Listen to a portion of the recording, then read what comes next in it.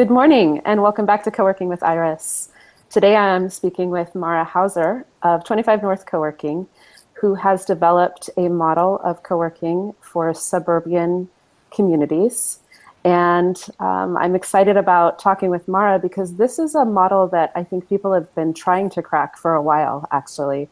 I know it's been something that I've discussed over many years with my colleagues in the coworking community. And I think a lot of us looked at it and just thought, well, it's just not really feasible. How could we do this? And enter 25North Coworking, and Mara is creating neighborhood coworking spaces that are just as vibrant and financially successful as any in the downtown urban cores.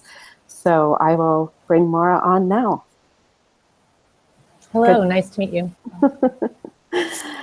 So thanks so much for being here with us this morning, Mara. And please tell us, what is your coworking story? So, my background is in corporate design, and I was designing and creating collaborative spaces all over North America for Fortune 50 companies. And it really occurred to me as changes were happening in the workplace with the 5 generations in the workforce and the way people were interacting with each other and the way business was shifting, where there were outside consultants coming in and people were not in the office all the time, and how just different things and how people were relating.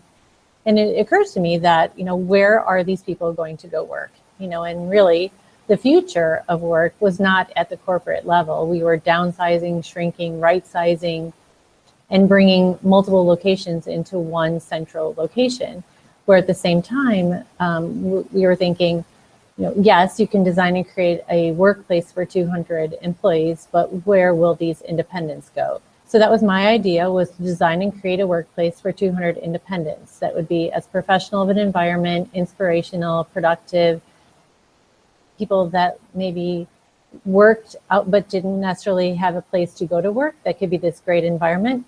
And of course, since I lived in the suburbs and had a family and kind of tried to do work and travel and try to do it all, could we provide this great space in a suburban community where people who went to work could be near their families, near their homes, near the schools, near the soccer fields, things like that, and still be around really inspirational people. So that was the foundation of it. Wow. And so when did you launch 25 North?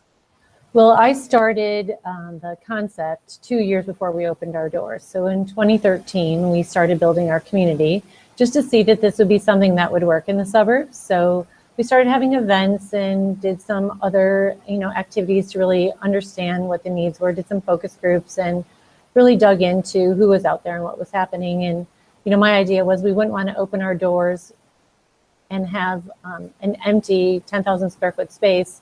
So really we wanted to make sure we had enough people that were really positive and were ready to join and then start looking for space. So in February of 2015, we opened our doors in Geneva, Illinois. Wow. That's awesome. Congratulations. Thanks.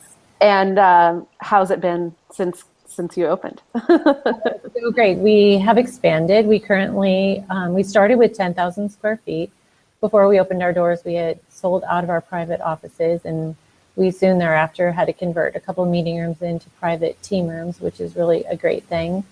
And then we've also gotten some other new teams, and we grew out of our building. So 2 blocks away, we have started a new kind of Geneva campus, and we have teams over there. So right now we're about 17,000 square feet in Geneva. So we're really excited about that. And we are getting ready to actually open our doors in October, November in Arlington Heights, which is another Northwest suburb. We'll be taking on 12,000 square feet there. And many of the teams and groups that work at Geneva have co-workers that are in the Northwest suburbs and have already are signing up for pre-sales in our Arlington Heights location. So we're really excited what that opportunity could be. Wow, that's wonderful, and congratulations. I am really fascinated both by your model and also when I first met your partner Megan, and we first talked. One of the things that really struck me about how you went about intentionally building both the community and the business model was that you worked in those 2 years before you actually launched.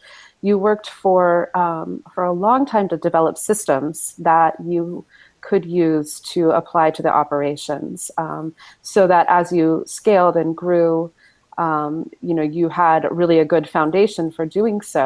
I think this is something that most co-working spaces should do. Even if you never plan to scale or grow, you should really document your processes and your systems. It makes everything work more smoothly. It also makes training and hiring a much smoother process for everyone involved. Right. Mara, tell me how you went about doing so when you didn't necessarily know. I know you probably did a lot of study, but you didn't necessarily know what it actually took to run a co-working space. So I just kind of used my design and project management background to help come up with what the process procedure would be in standards. So as we were designing and creating spaces, like I said, all over North America in my previous life, we had templates and standards and multiple projects at one time. How do we go about that? So we had a process and an outline of how we did everything. So one of the big things I wanted to make sure that we did was when we started scaling, and when I built my business plan, it was not to have one location. Geneva was designed to be a prototype, and we were going to have multiple locations within a short period of time. So how do you do that, and how do you do that so that you could, like me as the founder or CEO, could be focused on growth and sales and new opportunities and really developing the community outside of just the coworkers? We really built this on a foundation of economic development in 3 levels. One would be helping to build the businesses for the members who came to work here. Second would be to help utilize the local community businesses and help them grow by, working with our members and being there in the neighborhood. And third is kind of the economic development of the community we're in, like, Geneva, the Fox River Valley area. How do we help build that as a mecca for small business and entrepreneurs? So in order to do that, we wanted to make sure that we not only had, all the 5 things that co-working has, but that we really created an environment where we knew we were going to have events. What would the events look like? When would we have them? How would they be played on the calendar to kind of simplify that process, but make it so it was easy for everyone to understand? Oh, the first Thursday of the month, they have, member networking breakfast. Oh, the third Tuesday of the month, they do this event, just kind of making those things standardized. But everything from doing a tour to, because I just thought, well, I can't be there all the time, and, Megan can't be here all the time. So how do we make sure that when we answer the phone, what are we saying? When we give a tour, what are we saying?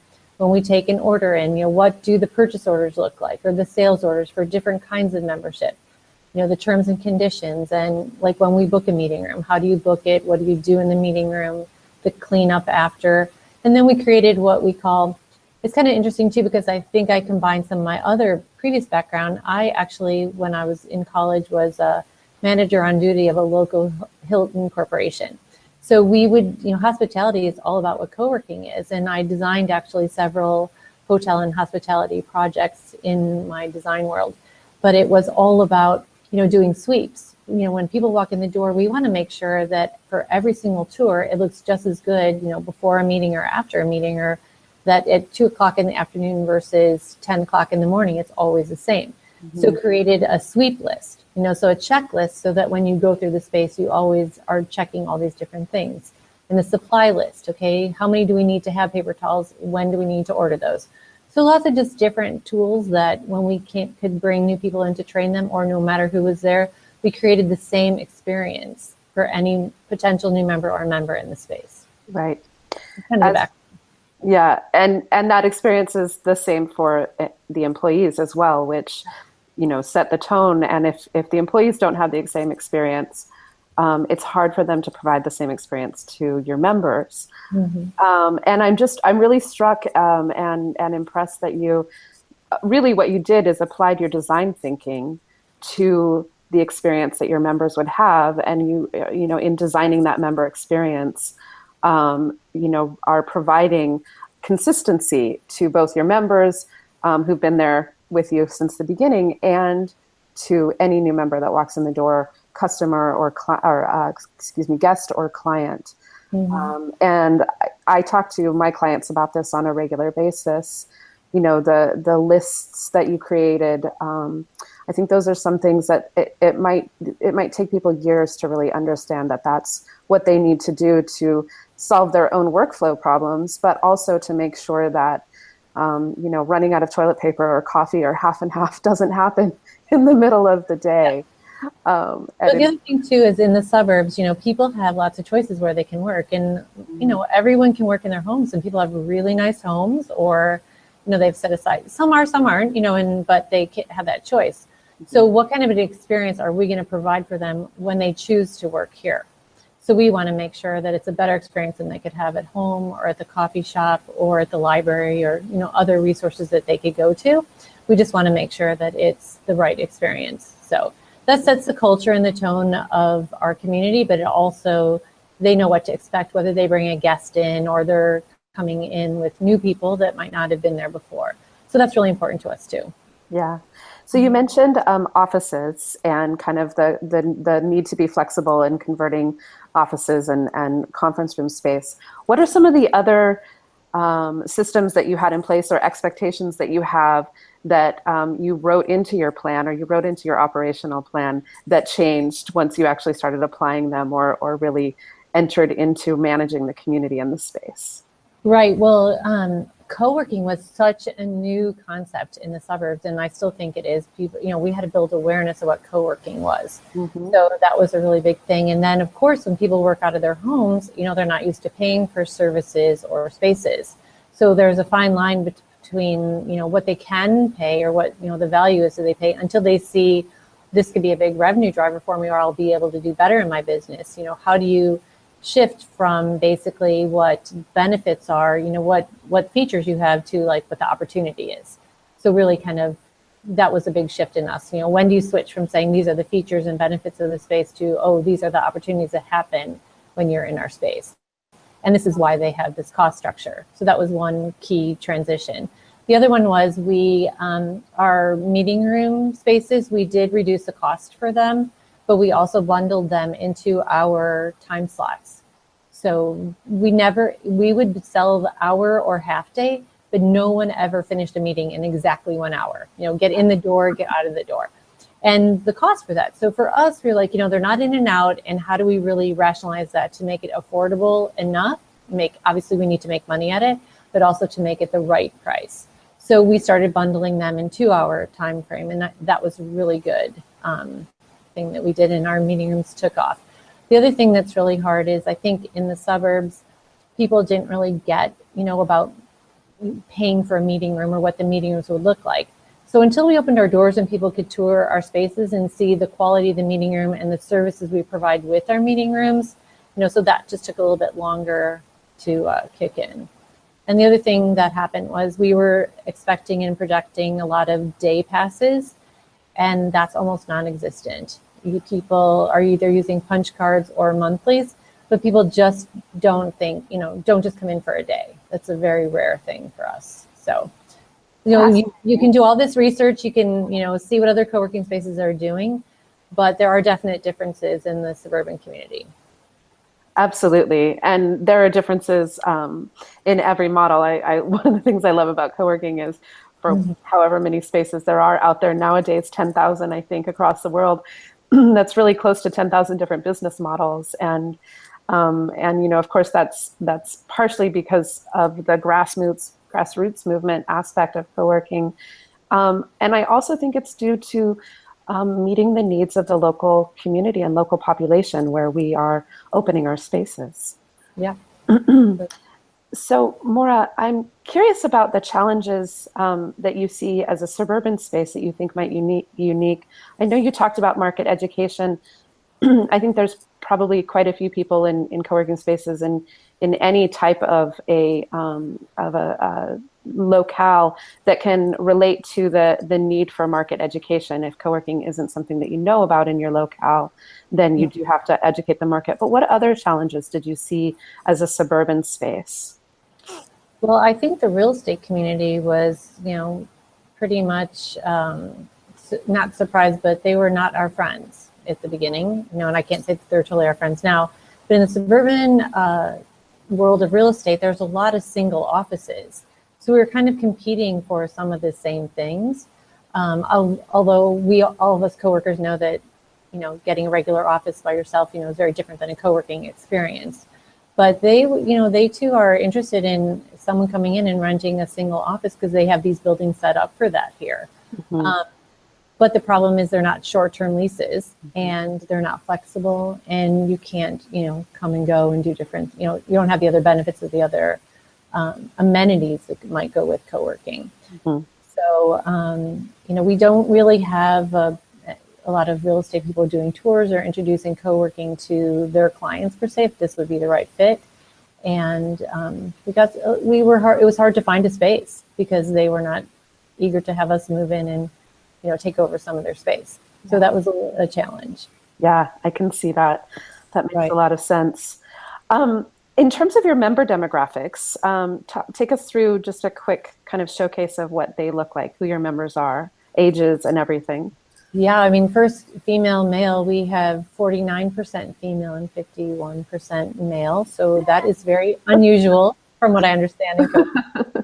But I think it's great. Obviously, Meg and I are female, and I've had my own business for a long time, but I don't know that, that's as empowering as being in the suburbs is giving a lot of women the opportunity to be mom and be around as there are, men as well.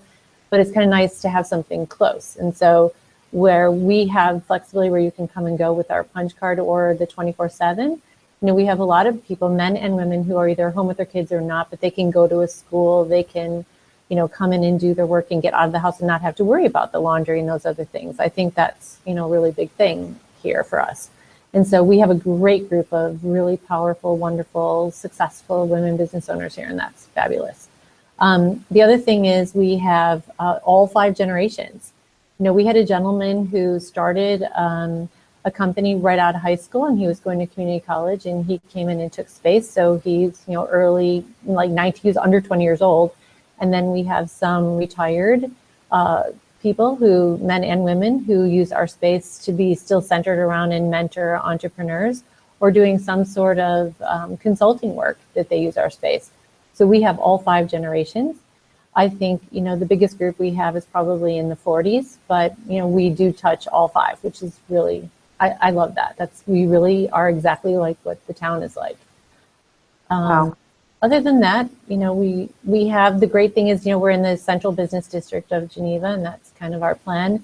It's great because, sometimes the kids will come by and visit and pick up mom or dad to go to lunch, or, there's a lot of got to run to a soccer game and then come back later and do some work, just like maybe I would do with my daughter. But it's really nice to have, the in and out and lots of people around and be around people that are doing what you do, that you might have seen on a sideline of a soccer game or seen at school, but you didn't really know about their business. And now they have this new place where they can come and help each other with their business part. Yeah, that's awesome. And I'm struck by the community that can form too around parents parents who, as you mentioned, may see each other on the soccer field or may see each other in, the school pickup line or the school drop-off line, but not have the opportunity to connect. And how wonderful that is. I'm also curious about the seasonality of your member participation in the community. Do you notice a drop-off during vacation seasons, winter, spring, and summer? But it's so funny. Well, we thought the summers would be really hard, but literally the first day school is out, people are like in hordes with their, gotta get out of the house, they're home, So I think we follow a lot of some of the same averages as co-working. Like, for example, I think the average co-worker still comes here about 3.5 days a week, which is pretty typical from what I understand, 3 to 4. Our private office people are here every day, but, we get the sampling of people coming in and out. I'm not sure that answered the question, but, spring break, we're in Geneva spring break. It's a little bit slow that week. But at the same time, those people that don't go away, their kids are home, so they're coming here. So I can't say it's really, has any effect with the seasons. I think more temperature, if it's a big rainstorm, people aren't coming out. Or a big snowstorm or really freezing cold, it's hard to get out of your house in Chicago. So I would say that is something, more or less. So we make it warm and toasty, and I'll send some social media. It's warm and it's warm and cozy inside. I've done that a couple times.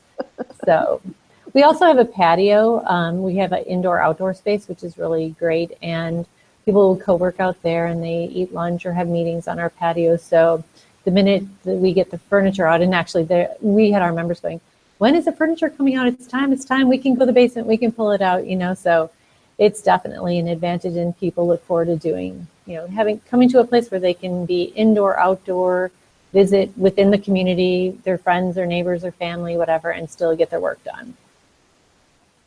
Wow, that's awesome. Mm-hmm. I love spaces that have outside access. I think it's really helpful. Yes. So you're a civic volunteer in your community. I've read, that you do a fair amount of work and helping your community to prosper and to thrive and to be a healthy place for people to live. How has this influenced your work with the 25North community or your brand in general? Well, I just think it's always good, whether you work at a big company and you have, special projects that you work for, special organizations that are really important to the community and help outside of that. That's just something that a lot of companies do. So, we're not a company necessarily, but we're a lot of co-workers. So what is it if we have any shared opportunities or shared needs that we can support that? So a couple of things we've done in the past, like Tri-City Family Services is a group that helps families in need. And so last year around the holidays, we adopted a family. We adopted the largest family that they had to offer. I think they had 5 or 6 kids and 3 adults in the family. And so we just took the list. We have a big blackboard in our production room, which is where the copier and the scanners, we just put up on the list everything that the family needed. And people just signed up for what they could do. And then we had a big wrapping party and tagged everything and brought over, filled the whole trunk of my Armada 2 times to bring over lots of great things. We also, around Thanksgiving, went over to the food bank and packaged a bunch of food. So that was just a fun project. A couple members of our space were very tied to that. So they just threw together, like, let's do this, on this day. And everyone signed up and brought family and friends. And that was really great. We also support Kane County CASA, which CASA is court-appointed special advocates. For children in need that are either taken out of their homes or, in special circumstances. A lot of times they're taken out just by themselves and they have nothing, no clothes on their back, no toys. They could be infants all the way up to, I think it's 18 or 19 years old. And so there's a big need that when the advocates are assigned from the court a child, they don't have anything. So we've been working very closely with CASA. They do their advocacy training in our space. They use our space for that. We've worked through their auctions and other fundraisers that we did. But when we heard about this, Megan and I went over and met with the CASA team that they needed suitcases and they needed backpacks and they needed other things. And the advocates can't go use their own money and purchase things, so they use gift cards. So we decided that we could just do a campaign through September. Instead of back to school backpacks, we'll just do this so that they are set up for the year for whatever kid they might get. So we are getting empty, has to have tags on it, have to be new, whether they're backpacks or diaper bags. And then we're collecting gift cards. And there's a suggested list of gift cards for any dollar amount. And then the advocates can take those and actually go shopping for whatever they need. So it's great. It's just it's something that we could do to help a local community organization and help the kids. And, when you're out there shopping for school supplies, just grab another backpack, grab a gift card from Target, something like that. And everyone is just really excited to try to help how they can. That's so wonderful. And I'm really impressed at how well you've harnessed the power of your community and the hearts and minds of your community in doing so, and really created a force for good. I love CASA and have considered volunteering myself for CASA in the past. So I just love that you're doing that. And so you've launched 25North Cares. Right. So this is what we decided. We have a couple of programs. We have a pitch and catch, which is a business pitch thing that we do the third Tuesday of the month, and we have different brands that we've carried along. So this is our 3rd project that we've done since we've been open for not even 2 years.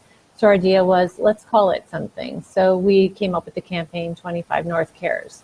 And so that's the foundation of it. And right now our particular project is these CASA, bags and helping we call it the suitcase program. And then, of course, in the holidays, we'll do something else. But it'll all be part of what our 25 North cares, because we do. We care about our community. Right. Yeah, that's wonderful. Do you have resources you can point to where if other communities would like to launch different programs similar to yours, that you looked to programs outside in the community or sort of a model for how to do so within a community? I just think it's really listening and talking to your members. Everyone's involved. I mean, a lot of people are involved in volunteer organizations. And what is that? I volunteer for the National Association of Women Business Owners. I'm actually on a board of a Center for Business Enterprise Engagement and Development. So this is a group of businesses who are there to mentor and kind of coach startups and actually some new businesses as well. So that's kind of my passion, is mentoring and helping small businesses. But others, the CASA is a great idea and a great program. We have a couple advocates that are members of our space. Oh. And so that was kind of where that came from. We have a couple members who, like I said, do this food bank all the time. And actually my family has adopted a family from Tri-City Family Services for about 10 years now. So kind of just understanding, what's out there and what the needs are to help our community. But I think if any member came with an idea, we always, listen to it. And we have a place on our calendar board. So we have the monthly events on calendar. If you go to our website, you can see our calendar. But on the left side, members can put up their events or programs they're doing. And on the right side are local community events and things that are happening. So we encourage the non-for-profits in the area to, help tell us what their needs are, and we'll try to see what we could pull together. Wow. I love that your answer to my question was effectively it's member driven. And that's so true. And I really appreciate that you allow your members to really, choose what makes sense for them and what their passions are around. And then have a community rally around that, because that's obviously more authentic, but people will do more when they feel more passionate about something. So that's wonderful. One of the other things that I think helps our community stay connected to each other is we use Slack. That's one of our tools that we use to communicate with each other. And on Slack, slackapp.com, it's a great tool if any of you, are interested in team building, but within a community of independence. But you can have different channels. So we actually have a resource channel. We have a collaboration channel. We have different things, and the collaboration or resource channel is where other people put events that are happening, or, this is happening. The Rotary's doing this month. If you guys wanted to help, you could do that. So that's the thing that everyone individually as a member can add on their own to our whole community at large. When they have an idea about a program or we see that there's a need for something, we want to roll that out in a larger campaign, now under 25 North Cares, then we take that under consideration and really get the idea of what everyone would really like to do. So we want each one to be successful, of course. So great. And nice plug for Slack. I love Slack. It's a great tool. Yeah. Wonderful. Well, what's next for you? So much. Well, Arlington Heights is number 2, and we're talking to some other communities about the other future 25 Norths. So we have a lot, high goals and aspirations, but really just, being successful in each community just really means that each business is doing really well here, that when they come to work here. So that's the most important thing for us. Yeah. Wonderful. Well, Mara, it's been lovely talking with you today. Thank you so much for your time. Thank you for inviting me, Iris. I really appreciate it. You're welcome. Thanks again for joining us for an episode of Coworking with Iris. And next Friday, I'll be talking with Rebecca Bryan-Pan, who is also a mother, also a serial entrepreneur, also a designer who opened a couple of co-working spaces and has just launched Kovo with her husband and her brother in San Francisco. It's a really fun model with a cafe and kind of a speakeasy. Along with co-working, huge, beautifully designed space. And I'm really excited to welcome Rebecca and talk about life as an entrepreneur, mom, and community manager. Join us next week. Thank you.